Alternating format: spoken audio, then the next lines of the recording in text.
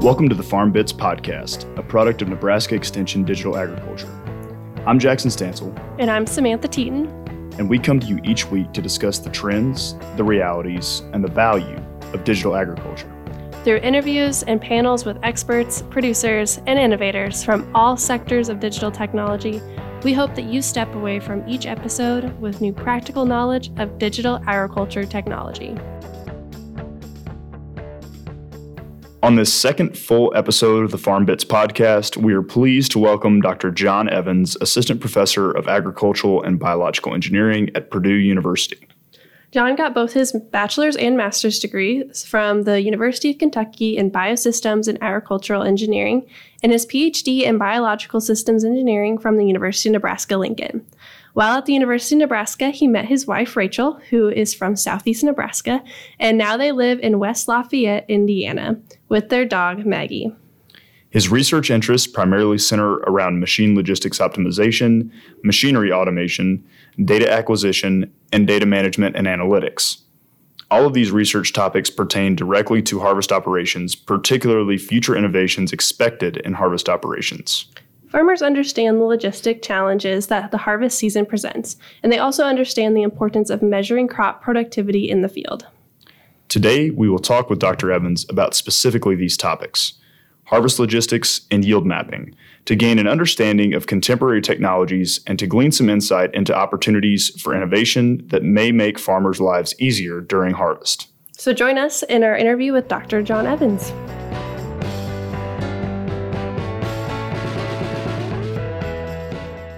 So John, what do you think are some of the growers' greatest challenges during the harvest season? So I think it's that coordination of machinery and labor. So trying to make sure that your very expensive machines are you're not putting more hours on those than you need to, but also the coordination of labor. Often it's seasonal labor, and how do you get them there and making sure that they're productive and not sitting around waiting on you to get done with things. And that's a big challenge, and there's so many variables that it's pretty daunting. Sure. Can you speak to a few of those variables that a farmer might need to consider when they're planning those harvest logistics around harvest time? So, a few of them are going to be your actual machinery needs. So, you need to match your labor to your machinery, which is often a whole other challenge in itself. But then the timing around that. So, when is that labor going to be there? And is it going to coincide well with when you actually need to have it there? So, often, weather is a big factor in that, especially around like soybeans. So you don't ever know. It's hard to know sometimes when soybeans are going to be ready to cut, depending on the level of dew or humidity. It could be 8 a.m. or it could be 2 p.m. So how do you manage that? And then once you start going, how do you manage some of the outside factors like weight lines at the elevator? That's stuff that you can't predict, but you have to deal with. And if you aren't nimble and have a backup plan, you can end up sitting and waiting for a long time. And you want to try to avoid that as much as possible. So with these challenges, and you mentioned having like a backup plan, how much time do you think growers should spend on planning their harvest logistics? So I don't know if there's a specific number, but I think a lot of it starts even before planting. So most people are already doing this, but if they're not, they need to think about it, is trying to time up the maturity of their crops so that everything's not ready to go at once. Because then you start getting into field losses, which we also want to avoid. But then as you go through the season, getting up to pre-harvest, there's a lot of work in terms of, okay, you had a plan in the spring, but that may, depending on how the summer went, that may not be viable anymore.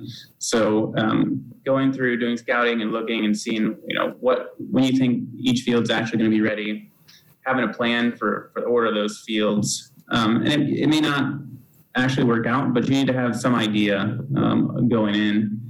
And then I would say a lot of producers, especially owner operators who are in the combine, spend a lot of time thinking about harvest logistics in the cab. I know a lot of the ones I've worked with, they're constantly thinking about that, in addition to all the other things they have going on with trying to manage the harvester itself. And so, like I said, I don't know if there's a number, but a specific number, but there's a lot of time that should go into it. Sure. And you kind of already spoke to this in terms of soybeans, and different soybean maturities and how weather and field conditions can affect that harvest logistics planning. I guess, looking more into and maybe considering in the context of the derecho that came through in Iowa this year, for example, how can some of those field conditions that are affected by weather impact how you actually go about planning your harvest logistics and maybe getting some of those still standing crops before you go through some of the more lodged areas, stuff like that? Yeah, so it can be quite challenging. So like I said, I already mentioned soybeans, when the variability and when they're actually going to be ready to run, and even when they're when you have to stop. But another good example of that, like you mentioned, is if you have down corn, planning for that, that's going to take a lot longer to get through. Usually requires some more equipment. So that's a whole nother challenge. In addition to soil versus crop conditions. So your crop may be ready to run, but in areas like if you have a bottom field that has poorly drained soils, you probably shouldn't be on that. You're going to do more damage in the long run. So being able to work around that. So maybe that field was in the plan, but maybe you skip that one to go on and do a field that's actually ready from a soil and crop condition perspective. There's just a lot to think about. So can you speak to why this is so important? Like, what are the potential savings associated with having a really efficient harvest plan versus maybe one that's not so efficient? So the two obvious ones are going to be your labor cost and your machinery cost. So you obviously don't want to pay for more labor than you need because you have bottlenecks in your system and people are just sitting around doing nothing. And at the same time, you don't want to put more hours on your machinery. But probably the biggest one is going to be your field losses. So if you are not getting in and out in an appropriate amount of time, you get pushed back into late December or late November, early December, then your chances of a weather event coming through that are going to increase your field losses really starts to get more and more. We always worry about with corn, especially when it gets brittle, and worry about snow with soybeans taking them down. So we need to be as efficient as possible in getting in and out of the fields. What do you think is the best thing a grower can do today to help them improve their harvest operation? I think that there's the simple approach, which is just being analytical about identifying bottlenecks. So that's something that doesn't really take any money. It's just a little bit of time in terms of figuring out what's really taking the longest. Is that you're constantly waiting on trucks because you don't have enough, or because your elevator is slow and they spend hours in line there. So really trying to identify those pinch points and looking at ways to alleviate those. And so that's something farmers can start out with, and a lot of them are doing that already. But then take an extra step to say, like, okay, let's start taking a log and figuring out how much time I actually spent waiting on the truck to get back.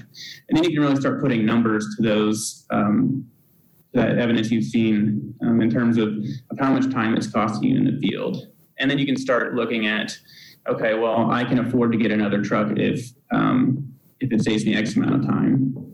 So that's kind of the base approach. Then you can start, as you get more into that, you can start weaving in some of these new offerings from different companies. But I think in the next few years, we're going to see a lot more coming out from the bigger companies.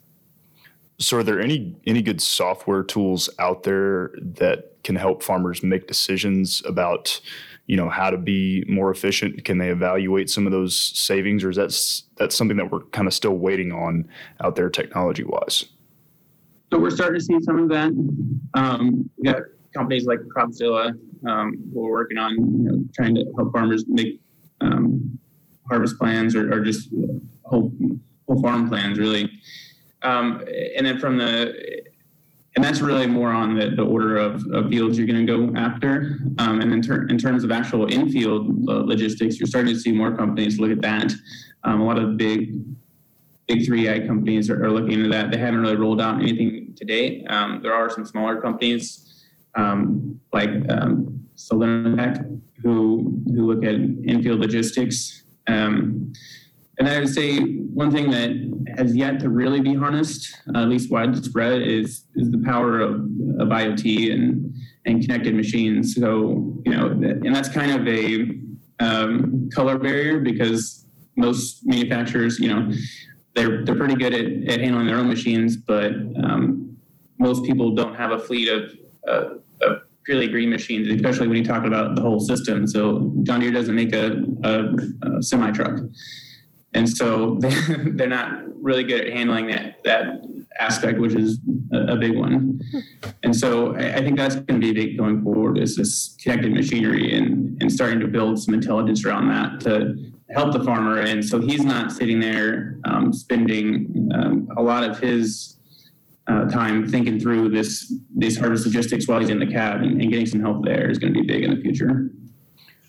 So kind of synthesizing, a few of your answers to the last few questions, you've talked a little bit about how there's an opportunity for IoT and connected machines and trying to communicate across machines. I know Sam and I have talked to growers who have said that, their biggest issue is trying to figure out whether they should send the truck to town with the grain or whether they should send it directly to the grain bin.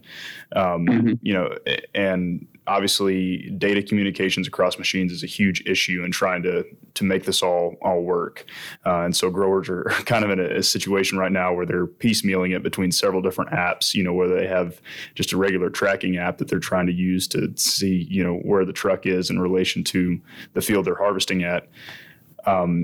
Is there an opportunity here for a third-party company to step in and operate off of the CAN bus systems on these different machines and try to coordinate them and try to get this into an integrated application? Or what are your thoughts there? Yeah, I think so, and I've seen it I've seen it happen one time with FarmMobile. I've seen a fully integrated system that they've been able to put together. I think the biggest issue right now with them is, at least from the grower's perspective, is the cost of the equipment, and then at least right now, is all they're getting back is essentially positional data in terms of their, they might get some information from the grain cart, but to really make the system more powerful, we need a kind of a brain around it, so that, essentially this is another set of data that the producer right now has to ingest and turn into information. Well, if we can take some of that burden off of him and say, integrate some stuff from Google or, any kind of mapping software to say, like, okay, my truck's here, and tell the operator that based on today's operations, we think that your truck's going to be back here in 30 minutes, or he's already on his way back, and we know that it should take him 10 minutes to get back, and really start to turn more of that data into information for the farmer. I think there's a big opportunity there. If you look at Google right now, when you pull up a business, you can see when they're usually busy. Getting that kind of technology to the grain bin or to the elevator level would be neat and helpful. I don't know how or if we'll be able to get there, but that's one thing that continually, that is such a big piece of the pie that producers don't have any control over. And the more we can do to help solve that and at least give them insight into what's going on there, the better off we're going to be. And I don't know how you do it, because most elevators are not going to be probably very forthcoming with that, because they don't want to drive business away from them. Mm-hmm. And then on the way Google does it with businesses is just huge numbers, and you're not going to have that with elevators or most elevators. So I guess I don't know, but I think that is one thing that's worth really looking into is how we get past that hurdle. And it's like you say, it's so big for planning, and then also in terms of, I think that also justifies a lot more on-farm storage.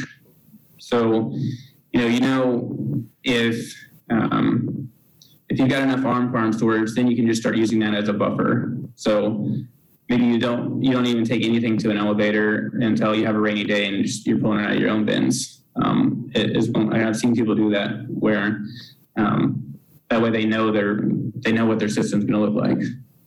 That's really interesting. It's also interesting, like different regions of the U.S. have different amounts of on-farm storage. Like I think Nebraska has a lot more on-farm storage. Yeah, I mean, especially around, and it's also interesting regionally how the density of elevators.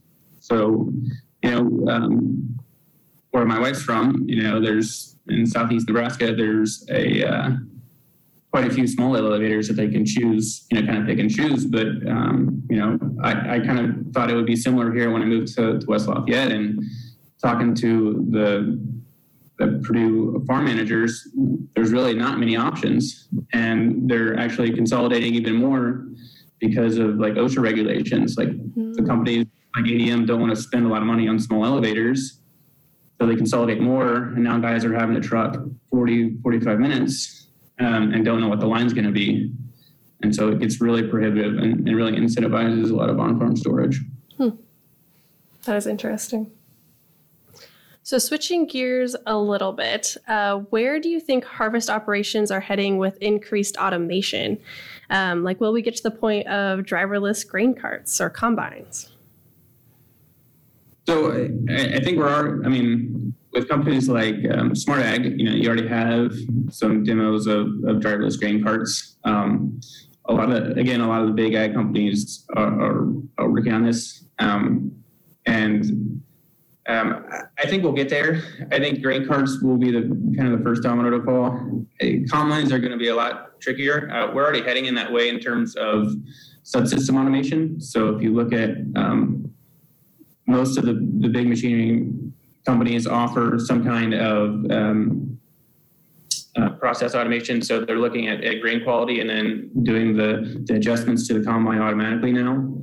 And so that's a big step. And I think the actual autonomous navigation is not too far off. I think there's a lot of work to be done, however, in terms of machine vision.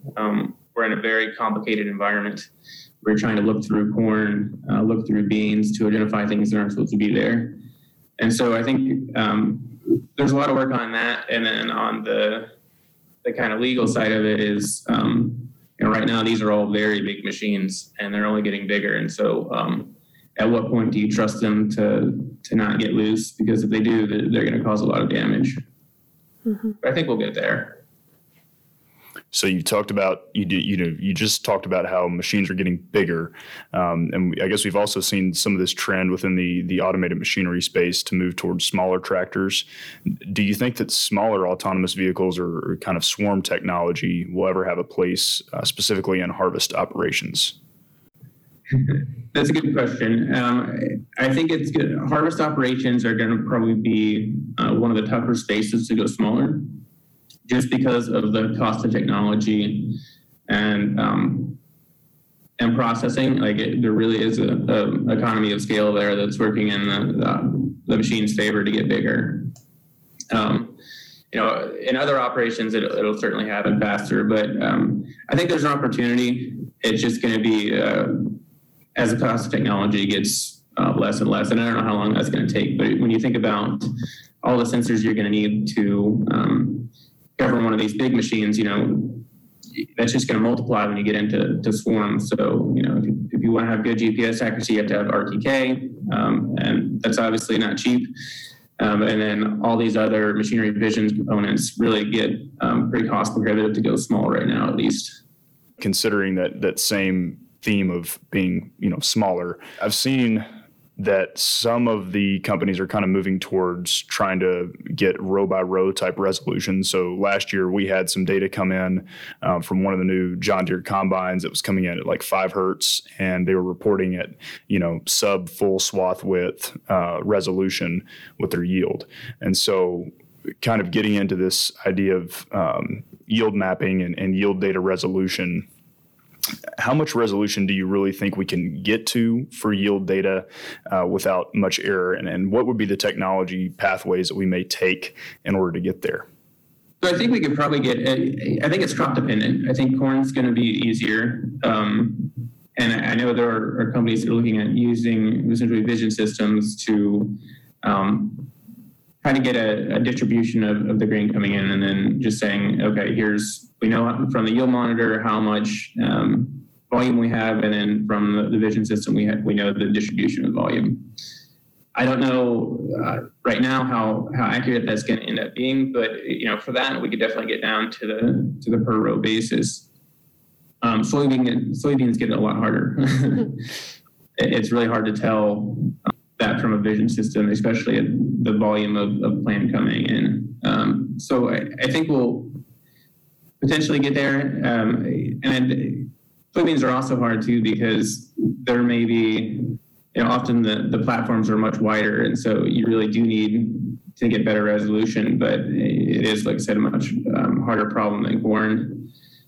So in terms of value, I think there is a lot of value, especially when we're using yield data maps to make prescriptions for fertilizer and other inputs. And so, right now, in terms of like planting or applying fertilizer, we can get really spatially dense. I mean, easily down to the row, and along the row as well. So I think it'll help. I think there's still a lot of research to be done in terms of, we're also adding in a lot of other data layers like soil fertility that are still very sparse and are cost prohibitive to go much denser. And so that may end up being a limiting factor anyway. It's just, I think there is a lot more research to be done around that area though. So to leave you with this, what is the biggest piece of advice or message you want to leave the listeners with? I think it's just to continue to try to get better every year. You don't have to go out and buy the latest and greatest right now. Even incremental change is going to help your operation. And like I said, farming's pretty unique in that, especially in row crop grain, all of your income comes at the end of the year, and how you handle that harvest can have a big impact on that. And so, if you can continue to get better, whether it's through just, manually tracking where your bottlenecks are and trying to resolve those, or it's incorporating some of this new technology, it's all going to help you in the end. So just continue to work and get better at your harvest efficiencies.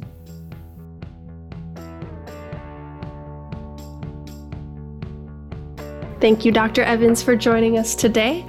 John was actually a former member of our research lab, so it was great to catch up with him and see how he's doing and the things he's working on now. So I thought he did a great job of covering things that growers can do or use today, but also where we're going in the future. So my favorite part was when he talks about how most people do think about like their bottlenecks or things slowing them down, but maybe don't actually write down a time that they're spending on that to then justify some big purchase decisions. Exactly. And what was really interesting to me, when John talked about the logistics issues of the trucks communicating with actually the field machinery and trying to understand wait times at the grain elevator and trying to make decisions about, do I take it to on-farm storage? Do I take it to the grain elevator in town? And where we could potentially go with that, maybe using technology like Google Waze that they already have out there. That's really cool stuff. And I'm excited to see what research goes on in that area in the coming years. And so that's all for today's episode. Mm-hmm. I really hope that you'll join us next week as we talk to Dr. Joe Luck about yield data quality and also yield monitor calibration and yield monitor function. Thank you for taking the time to join us today on the Farm Bits podcast. We would like to thank Nebraska Extension for their support of this podcast and their commitment to providing high-quality informational material to members of the agricultural community in Nebraska and beyond. If you enjoyed this episode and it sounds like something you'd listen to each week, subscribe to the podcast and set your notifications to let you know each time we release a podcast. We would love to hear from you with your feedback. So if you have comments or questions for us, please reach out to us over email at nedigitalag@unl.edu, on Twitter at nedigitalag, or in the reviews section of your favorite podcast platform. See you next week on another episode of Farm Bits.